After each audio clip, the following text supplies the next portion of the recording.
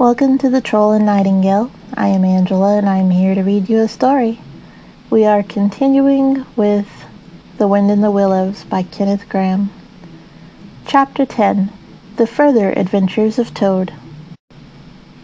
The front door of the hollow tree faced eastward, so Toad was called at an early hour, partly by the bright sunlight streaming in on him, partly by the exceeding coldness of his toes, which made him dream that he was at home in bed in his own handsome room with the Tudor window.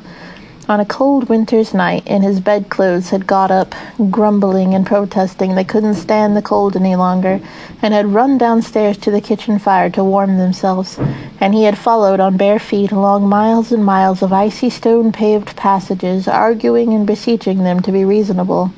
He would probably have been aroused much earlier had he not slept for some weeks on straw over stone flags, and almost forgotten the friendly feeling of thick blankets pulled well up around the chin. Sitting up, he rubbed his eyes first and his complaining toes next, wondering for a moment where he was, looking round for familiar stone wall and little barred window. Then with a leap of the heart he remembered everything, his escape, his flight, his pursuit, remembered, first and best thing of all, that he was free. Free. The word and the thought alone were worth 50 blankets. He was warm from end to end, and as he thought of the jolly world outside, waiting eagerly for him to make his triumphal entrance, ready to serve him and play up to him, anxious to help him and to keep him company, as it always had been in the days of old before misfortune fell upon him. He shook himself and combed the dry leaves out of his hair with his fingers, and his toilet complete, marched off forth to the comfortable morning sun, cold but confident, hungry but hopeful, all nervous terrors of yesterday dispelled by rest and sleep and frank and heartening sunshine. He had all the world to himself that early summer morning. The dewy woodland, as he threaded it, was solitary and still. The green fields that succeeded the trees were his own, to do as he liked with. The road itself, when he reached it, in that loneliness that was everywhere, seemed like a stray dog to be looking anxiously for company. Toad, however, was looking for something that could talk and tell him clearly which way he ought to go. It is all very well when you have a light heart and a clear conscience and money in your pocket, and nobody scouring the country for you to drag you off to prison again, to follow where the road beckons and points, not caring whither. The practical Toad cared very much indeed, and he could have kicked the road for its helpless silence when every minute was of importance to him. The reserved rustic road was presently joined by a shy little brother in the shape of a canal, which took its hand and ambled along by its side in perfect confidence, but with the same tongue-tied, uncommunicative attitude toward strangers. "Bother them," said the Toad to himself, "but anyhow, one thing's clear. They must be both coming from somewhere and going to somewhere. You can't get over that. Toad, my boy." So he marched on patiently by the water's edge. Round a bend in the canal came plodding a solitary horse, stooping forward as if in anxious thought. From rope traces attached to his collar stretched a long line, taut but dipping with his stride, the further part of it dripping pearly drops. Toad let the horse pass and stood waiting for what the fates were sending him. With a pleasant swirl of quiet water at its blunt bow, the barge slid up alongside of him, its gaily painted gunwale level with the towing path, its sole occupant a big stout woman wearing a linen sunbonnet, one brawny arm laid along the tiller. "A nice morning, ma'am," she remarked to Toad as she drew up level with him. "I dare say it is, ma'am," responded Toad politely as he walked along the tow-path abreast of her. "I dare say it is a nice morning to them that's not in sore trouble like what I am. Here's my married daughter. She sends off to me post-haste to come to her at once, so off I comes, not knowing what may be happening or going to happen, but fearing the worst, as you will understand, ma'am, if you're a mother too, and I've left my business to look after itself. I'm in the washing and laundering line, you must know, ma'am, and I've left my young children to look after themselves, and a more mischievous and troublesome set of young imps don't exist, ma'am, and I've lost all my money and lost my way, and as for what may be happening to my married daughter, why, I don't like to think of it, ma'am." "Where might your married daughter be living, ma'am?" asked the barge woman. "She lives near to the river, ma'am," replied Toad, "close to a fine house called Toad Hall. That's somewheres hereabouts in the parts. Perhaps you may have heard of it?" "Toad Hall? "Why, I'm going that way myself," replied the barge woman. "This canal joins the river some miles further on, a little above Toad Hall, and then it's an easy walk. You come along in the barge with me, and I'll give you a lift." She steered the barge close to the bank, and Toad, with many humble and grateful acknowledgments, stepped lightly on board and sat down with great satisfaction. "Toad's luck again," thought he. "Always I come out on top."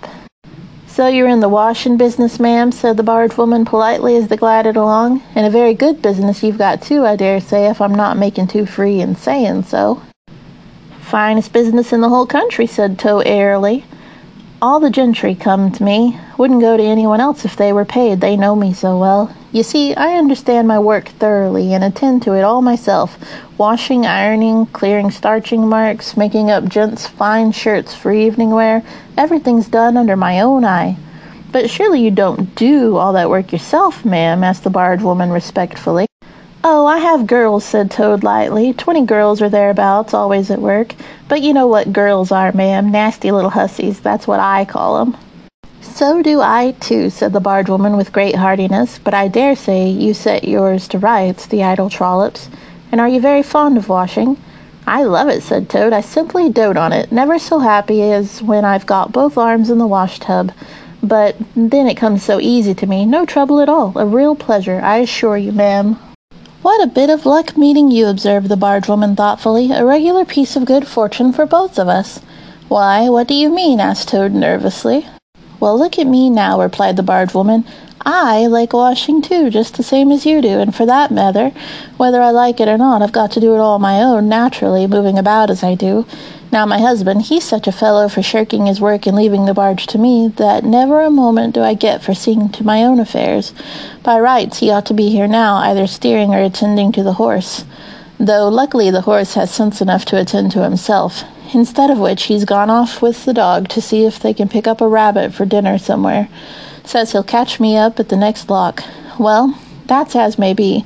I don't trust him once he gets off with that dog, who's worse than he is. But meantime, how am I to get on with my washing?" "Oh, never mind about the washing," said Toad, not liking the subject. "Try and fix your mind on that rabbit. A nice, fat, young rabbit, I'll be bound. Got any onions?"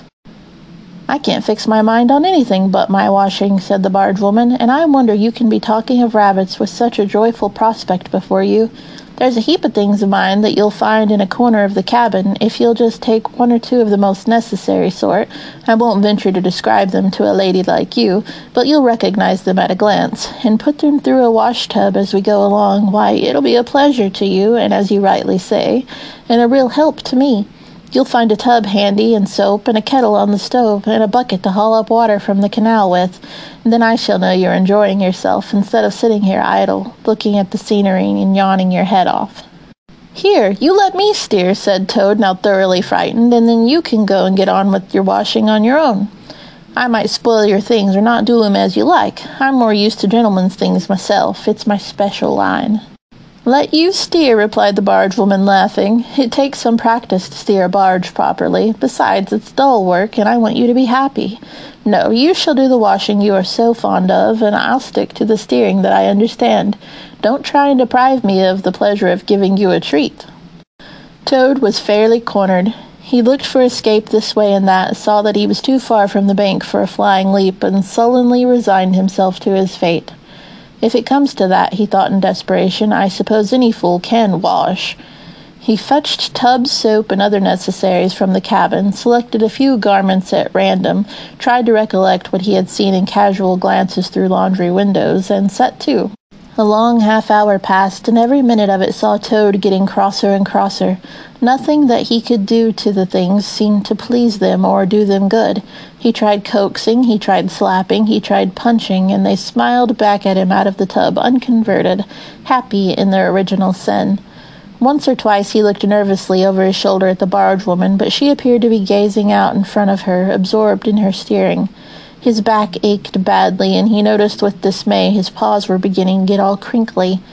Now Toad was very proud of his paws. He muttered under his breath words that should never pass the lips of either washerwomen or toads, and lost the soap for the 15th time.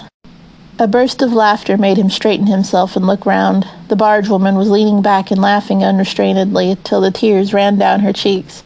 "I've been watching you all the time," she gasped, "and I thought you must be a humbug all along from the conceited way you talked. Pretty washerwoman you are. Never washed so much as a dish-clout in your life, I'll lay." Toad's temper, which had been simmering viciously for some time, now fairly boiled over, and he lost all control of himself. "You common, low, fat barge woman," he shouted. "Don't you dare talk to your betters like that. Washerwoman, indeed. I would have you know that I am a toad, a very well-known, respected, distinguished toad. I may be under a bit of cloud at present, but I will not be laughed at by a barge woman." The woman moved nearer to him and peered under his bonnet keenly and closely. "Why, so you are," she cried. "Well, I never. A horrid, nasty, crawly toad, and in my nice clean barge, too. Now that is a thing that I will not have." She relinquished the tiller for a moment. One big, mottled arm shot out and caught Toad by a foreleg, while the other gripped him fast by a hind leg. Then the world turned suddenly upside down. The barge seemed to flit lightly across the sky. The wind whistled in his ears, and the Toad found himself flying through the air, revolving rapidly as he went. The water, when he eventually reached it with a loud splash, proved quite cold enough for his taste, though its chill was not sufficient to quell his proud spirit or slake the heat of his furious temper. He rose to the surface spluttering, and when he had wiped the duckweed out of his eyes, the first thing he saw was the fat barge woman looking back at him over the stern of the retreating barge and laughing, and he vowed as he coughed and choked to be even with her. He struck out for the shore, but the cotton gown greatly impeded his efforts, and when at length he touched land, he found it hard to climb up the steep bank unassisted. He had to take a minute or two's rest to recover his breath. Then, gathering his wet skirts well over his arms, he started to run after the barge as fast as his legs would carry him, wild with indignation, thirsting for revenge. The barge woman was still laughing when he drew up level with her. "Put yourself through your mangle, washerwoman," she called out, "and iron your face and crimp it, and you'll pass for quite a decent-looking toad." Toad never paused to reply. Solid revenge was what he wanted, not cheap, windy, verbal triumphs, though he had a thing or two in his mind that he would like to say. He saw what he wanted ahead of him. Running swiftly on, he overtook the horse, unfastened the tow rope, and cast off, jumped lightly on the horse's back, and urged it to a gallop by kicking it vigorously in the sides. He steered for the open country, abandoning the tow path and swinging his steed down a rutty lane. Once he looked back and saw that the barge had run aground on the other side of the canal, and the barge woman was gesticulating wildly and shouting, "Stop! Stop! Stop!" "I've heard that song before," said Toad, laughing as he continued to spur his steed onward in its wild career. The barge horse was not capable of any very sustained effort, and its gallop soon subsided into a trot, and its trot into an easy walk. But Toad was quite contented with this, knowing that he, at any rate, was moving, and the barge was not. He had quite recovered his temper, now that he had done something he thought really clever, and he was satisfied to jog along quietly in the sun, steering his horse along byways and bridle paths, and trying to forget how very long it was since he had had a square meal, till the canal had been left very far behind him. He had traveled some miles, his horse and he was feeling drowsy in the hot sunshine, when the horse stopped, lowered its head, and began to nibble the grass, and Toad, waking up, just saved himself from falling off by an effort. He looked about him and found he was on a wide common, dotted with patches of gorse and bramble as far as he could see. Near him stood a dingy gypsy caravan, and beside it a man was sitting on a bucket turned upside down, very busy smoking and staring into the wide world. A fire of sticks was burning nearby, and over the fire hung an iron pot, and out of that pot came forth bubblings and gurglings and the vague, suggestive steaminess. Also smells, warm, rich, and varied smells that twined and twisted and wreathed themselves at last into one complete, voluptuous, perfect smell that seemed like the very soul of nature taking form and appearing to her children, a true goddess, a mother of solace and comfort. Toad now knew well that he had not been really hungry before. What he had felt earlier in the day had been a mere trifling qualm. This was the real thing at last, and no mistake, and it would have been to dealt with speedily too, or there would be a trouble for somebody or something. He looked the gypsy over carefully, wondering vaguely whether it would be easier to fight him or cajole him. So there he sat and sniffed and looked at the gypsy, and the gypsy sat and smoked and looked at him. Presently the gypsy took his pipe out of his mouth and remarked in a careless way, "Want to sell that there horse of yours?" Toad was completely taken aback. He did not know that gypsies were very fond of horse dealing and never missed an opportunity, and he had not reflected that caravans were always on the move and took a deal of drawing. It had not occurred to him to turn the horse into cash, but the gypsy's suggestion seemed to smooth the way towards the two things he wanted so badly, ready money and a solid breakfast. "What?" he said. "Me sell this beautiful young horse of mine? Oh, no, it's out of the question. Who's going to take the washing home to my customers every week? Besides, I'm too fond of him, and he simply dotes on me." "Try and love a donkey," suggested the gypsy. "Some people do." "You don't seem to see," continued Toad, "that this fine horse of mine is a cut above you altogether. He's a blood horse, he is partly. Not the part you see, of course, another part. And he's been a prize hackney, too, in his time. That was the time before you knew him, but he can still tell it on him at a glance, if you understand anything about horses. No, it's not to be thought of for a moment. All the same, how much might you be disposed to offer me for this beautiful young horse of mine?" The gypsy looked over the horse, then he looked Toad over with an equal care, and looked at the horse again. "Shillin' a leg," he said briefly, and turned away, continuing to smoke and try to stare at the wild world out of countenance.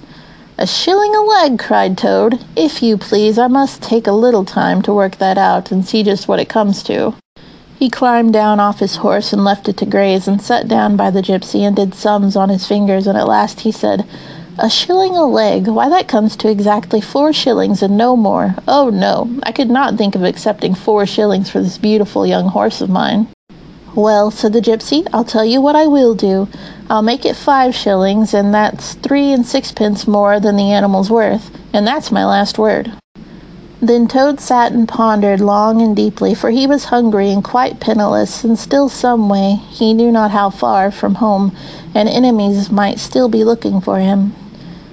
To one in such a situation, 5 shillings may very well appear a large sum of money. On the other hand, it did not seem very much to get for a horse. But then again, the horse hadn't cost him anything, so whatever he got was all clear profit. At last he said firmly, "Look here, gypsy, I'll tell you what we will do, and this is my last word. You shall hand me over 6 shillings and 6pence cash down, and further in addition thereto, you shall give me as much breakfast as I can possibly eat, at one sitting, of course, out of that iron pot of yours that keeps sending forth such delicious and exciting smells. In return, I will make over to you my spirited young horse, with all the beautiful harness and trappings that are on him freely thrown in. If that's not good enough for you, say so, and I'll be getting on. I know a man near here who's wanted this horse of mine for years." The gypsy grumbled frightfully and declared if he did a few more deals of that sort he'd be ruined, but in the end he lugged a dirty canvas bag out of the depths of his trouser pocket and counted out 6 shillings and 6pence into Toad's paw. Then he disappeared into the caravan for an instant and returned with a large iron plate and a knife, fork, and spoon. He tilted up the pot, and a glorious stream of hot, rich stew gurgled into the plate. It was indeed the most beautiful stew in the world, being made of partridges and pheasants and chickens and hares and rabbits and peahens and guinea fowls and 1 or 2 other things. Toad took the plate on his lap, almost crying, and stuffed and stuffed and stuffed, and kept asking for more, and the gypsy never grudged it to him. He thought that he had never eaten so good a breakfast in all his life.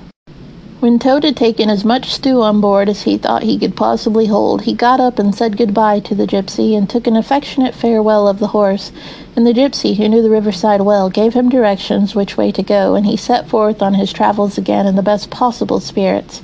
He was indeed a very different Toad from the animal of an hour ago. The sun was shining brightly, his wet clothes were quite dry again, and he had money in his pocket once more. He was nearing home and friends and safety. And most and best of all, he had had a substantial meal, hot and nourishing, and felt big and strong and careless and self-confident.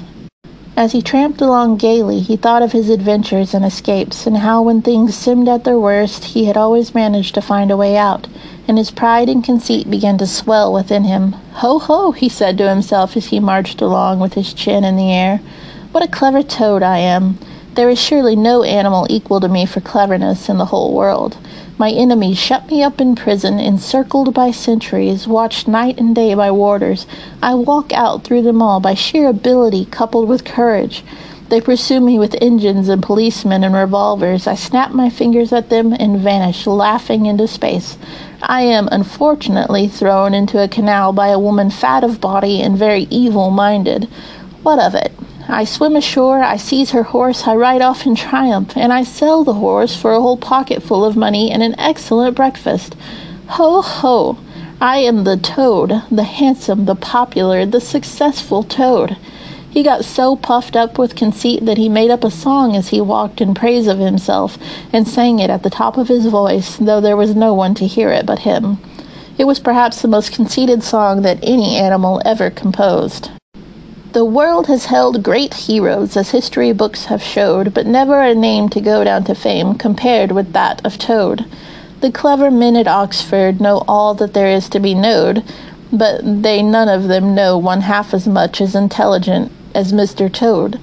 The animals sat in the ark and cried, their tears in torrents flowed. Who was it said, "There's land ahead," encouraging Mr. Toad? The army all saluted as they marched along the road. Was it the king or the Kitchener? No, it was Mr. Toad. The queen and all her ladies in waiting sat at the window and sewed. She cried, "Look, who's that handsome man?" They answered, "Mr. Toad." There was a great deal more of the same sort, but too dreadfully conceited to be written down. These are some of the milder verses. He sang as he walked, and he walked as he sang, and got more inflated every minute, but his pride was shortly to have a severe fall. After some miles of country lanes he reached the high road, and as he turned into it and glanced along its white length, he saw approaching him a speck that turned into a dot, and then into a blob, and then into something very familiar. A double note of warning, only too well known, fell on his delighted ear. "This is something like," said the excited Toad. "This is real life again. This is once more the great world from which I have been missed so long. I will hail them, my brothers from the wheel, and pitch them a yarn, the sort that has been so successful hitherto, and they will give me a lift, of course, and then I will talk to them some more, and perhaps with luck it may even end in my driving up to Toad Hall in a motor car. That will be one in the eye for Badger." He stepped confidently out into the road to hail the motor car, which came along at an easy pace, slowing down as it neared the lane, when suddenly he became very pale, his heart turned to water, his knees shook and yielded under him, and he doubled up and collapsed with a sickening pain in his interior. And well he might, the unhappy animal, for the approaching car was the very one he had stolen out of the yard of the Red Lion Hotel on that fatal day when all his troubles began. And the people in it were the very same people he had sat and watched at luncheon in the coffee-room. He sank down in a shabby, miserable heap on the road, murmuring to himself in his despair, "It's all up, it's all over now. Chains and policemen again, prison again, dry bread and water again. Oh, what a fool I have been!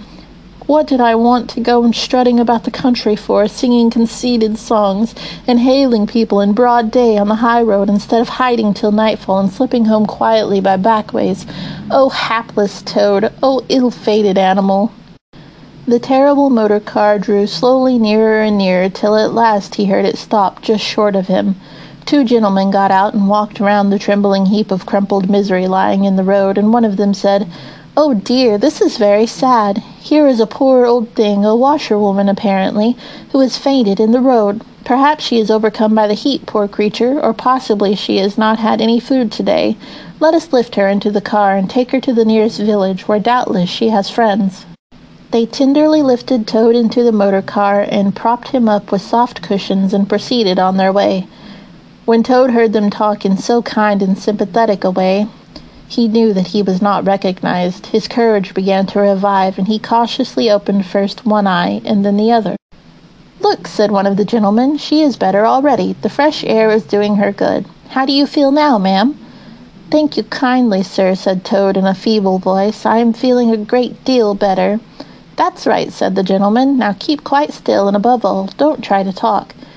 "I won't," said Toad. "I was only thinking if I might sit on the front seat there beside the driver, where I could get the fresh air full in my face, I should soon feel all right again." "What a very sensible woman," said the gentleman. "Of course you shall." So they carefully helped Toad into the front seat beside the driver, and on they went again.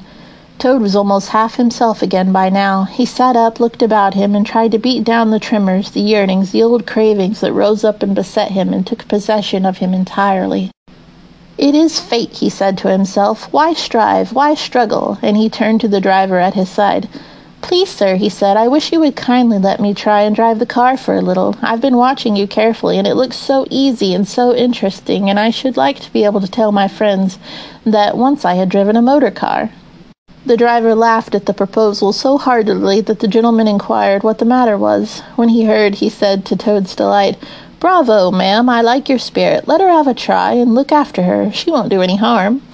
Toad eagerly scrambled into the seat vacated by the driver, took the steering wheel in his hands, listened with affected humility to the instructions given him, and set the car in motion, but very slowly and carefully at first, for he was determined to be prudent. The gentlemen behind clapped their hands and applauded, and Toad heard them saying, "How well she does it! Fancy a washerwoman driving a car as well as that the first time." Toad went a little faster, then faster still, and faster. He heard the gentleman calling out warningly, "Be careful, washerwoman!" and this annoyed him, and he began to lose his head. The driver tried to interfere, but he pinned him down in his seat with one elbow and put full on speed. The rush of air in his face, the hum of the engines, and the light jump out of the car beneath him intoxicated his weak brain. "Washerwoman indeed," he shouted recklessly. "Ho, ho, I am the Toad, the motor-car snatcher, the prison breaker, the Toad who always escapes. Sit still, and you shall know what driving really is, for you are in the hands of the famous, the skillful, the entirely fearless Toad." With a cry of horror, the whole party rose and flung themselves on him. "Seize him," they cried. "Seize the Toad, the wicked animal who stole our motor car. Bind him, chain him, drag him to the nearest police station. Down with the desperate and dangerous Toad." Alas, they should have thought. They ought to have been more prudent. They should have remembered to stop the motor car somehow for playing any pranks of that sort.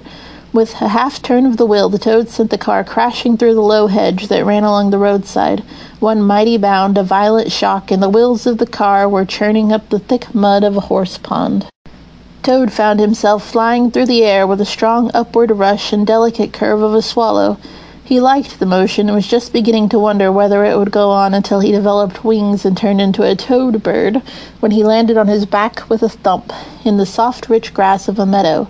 Sitting up, he could just see the motor car in the pond, nearly submerged. The gentleman and the driver, encumbered by their long coats, were floundering helplessly in the water. He picked himself up rapidly and set off running across country as hard as he could, scrambling through hedges, jumping ditches, pounding across fields till he was breathless and weary, and had to settle down into an easy walk.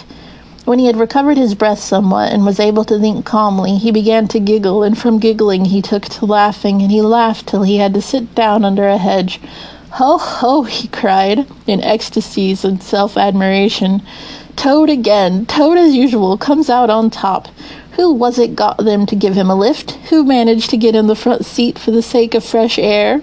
Who persuaded them into letting him see if he could drive? Who landed them all in a horse pond? Who escaped flying gaily and unscathed through the air, leaving the narrow-minded, grudging, timid excursionists in the mud where they should rightly be? Why, Toad, of course. Clever Toad, great Toad, good Toad." And then he burst into song again and chanted with uplifted voice. The motor car went poop, poop, poop as it raced along the road. Who was it steered it into a pond? The ingenious Mr. Toad. "Oh, how clever I am! How clever, how clever, how very clever!" A slight noise at a distance behind him made him turn his head and look. Oh, horror! Oh, misery! Oh, despair! About 2 fields off, a chauffeur in his leather gaiters and 2 large rural policemen were visible, running towards him as hard as they could go. Poor Toad sprang to his feet and pelted away again, his heart in his mouth. "Oh my," he gasped as he panted along. "What an ass I am! What a conceited and heedless ass! Swaggering again, shouting and singing songs again, sitting still and gassing again. Oh my, oh my, oh my!" He glanced back and saw to his dismay that they were gaining on him. On he ran desperately, but kept looking back and saw that they still gained steadily. He did his best, but he was a fat animal, and his legs were short, and still they gained. He could hear them close behind him now. Ceasing to heed where he was going, he struggled on blindly and wildly, looking back over his shoulder at the now triumphant enemy, when suddenly the earth failed under his feet, and he grasped at the air, and splash! He found himself head over ears in deep water, rapid water that bore him along with a force he could not contend with, and he knew that in his blind panic he had run straight into the river. He rose to the surface and tried to grasp the reeds and the rushes that grew along the water's edge close under the bank, but the stream was so strong that it tore them out of his hands. "Oh my," gasped poor Toad, "if I ever steal a motor car again, if I ever sing another conceited song," and then down he went and came up breathless and spluttering. Presently he saw that he was approaching a big dark hole in the bank just above his head, and as the stream bore him past, he reached up with a paw and caught hold of the edge and held on. Then slowly and with difficulty he drew himself up out of the water, till at last he was able to rest on elbows at the edge of the hole. There he remained for some minutes, puffing and panting, for he was quite exhausted. As he sighed and blew and stared before him into the dark hole, some bright small thing shone and twinkled in its depths, moving towards him. As it approached, a face grew up gradually around it, and it was a familiar face, brown and small, with whiskers, grave and round, with neat ears and silky hair. It was the water rat. And that is the end of Chapter 10 of The Wind in the Willows by Kenneth Grahame. Thank you for listening, and I will be back with Chapter 11 presently.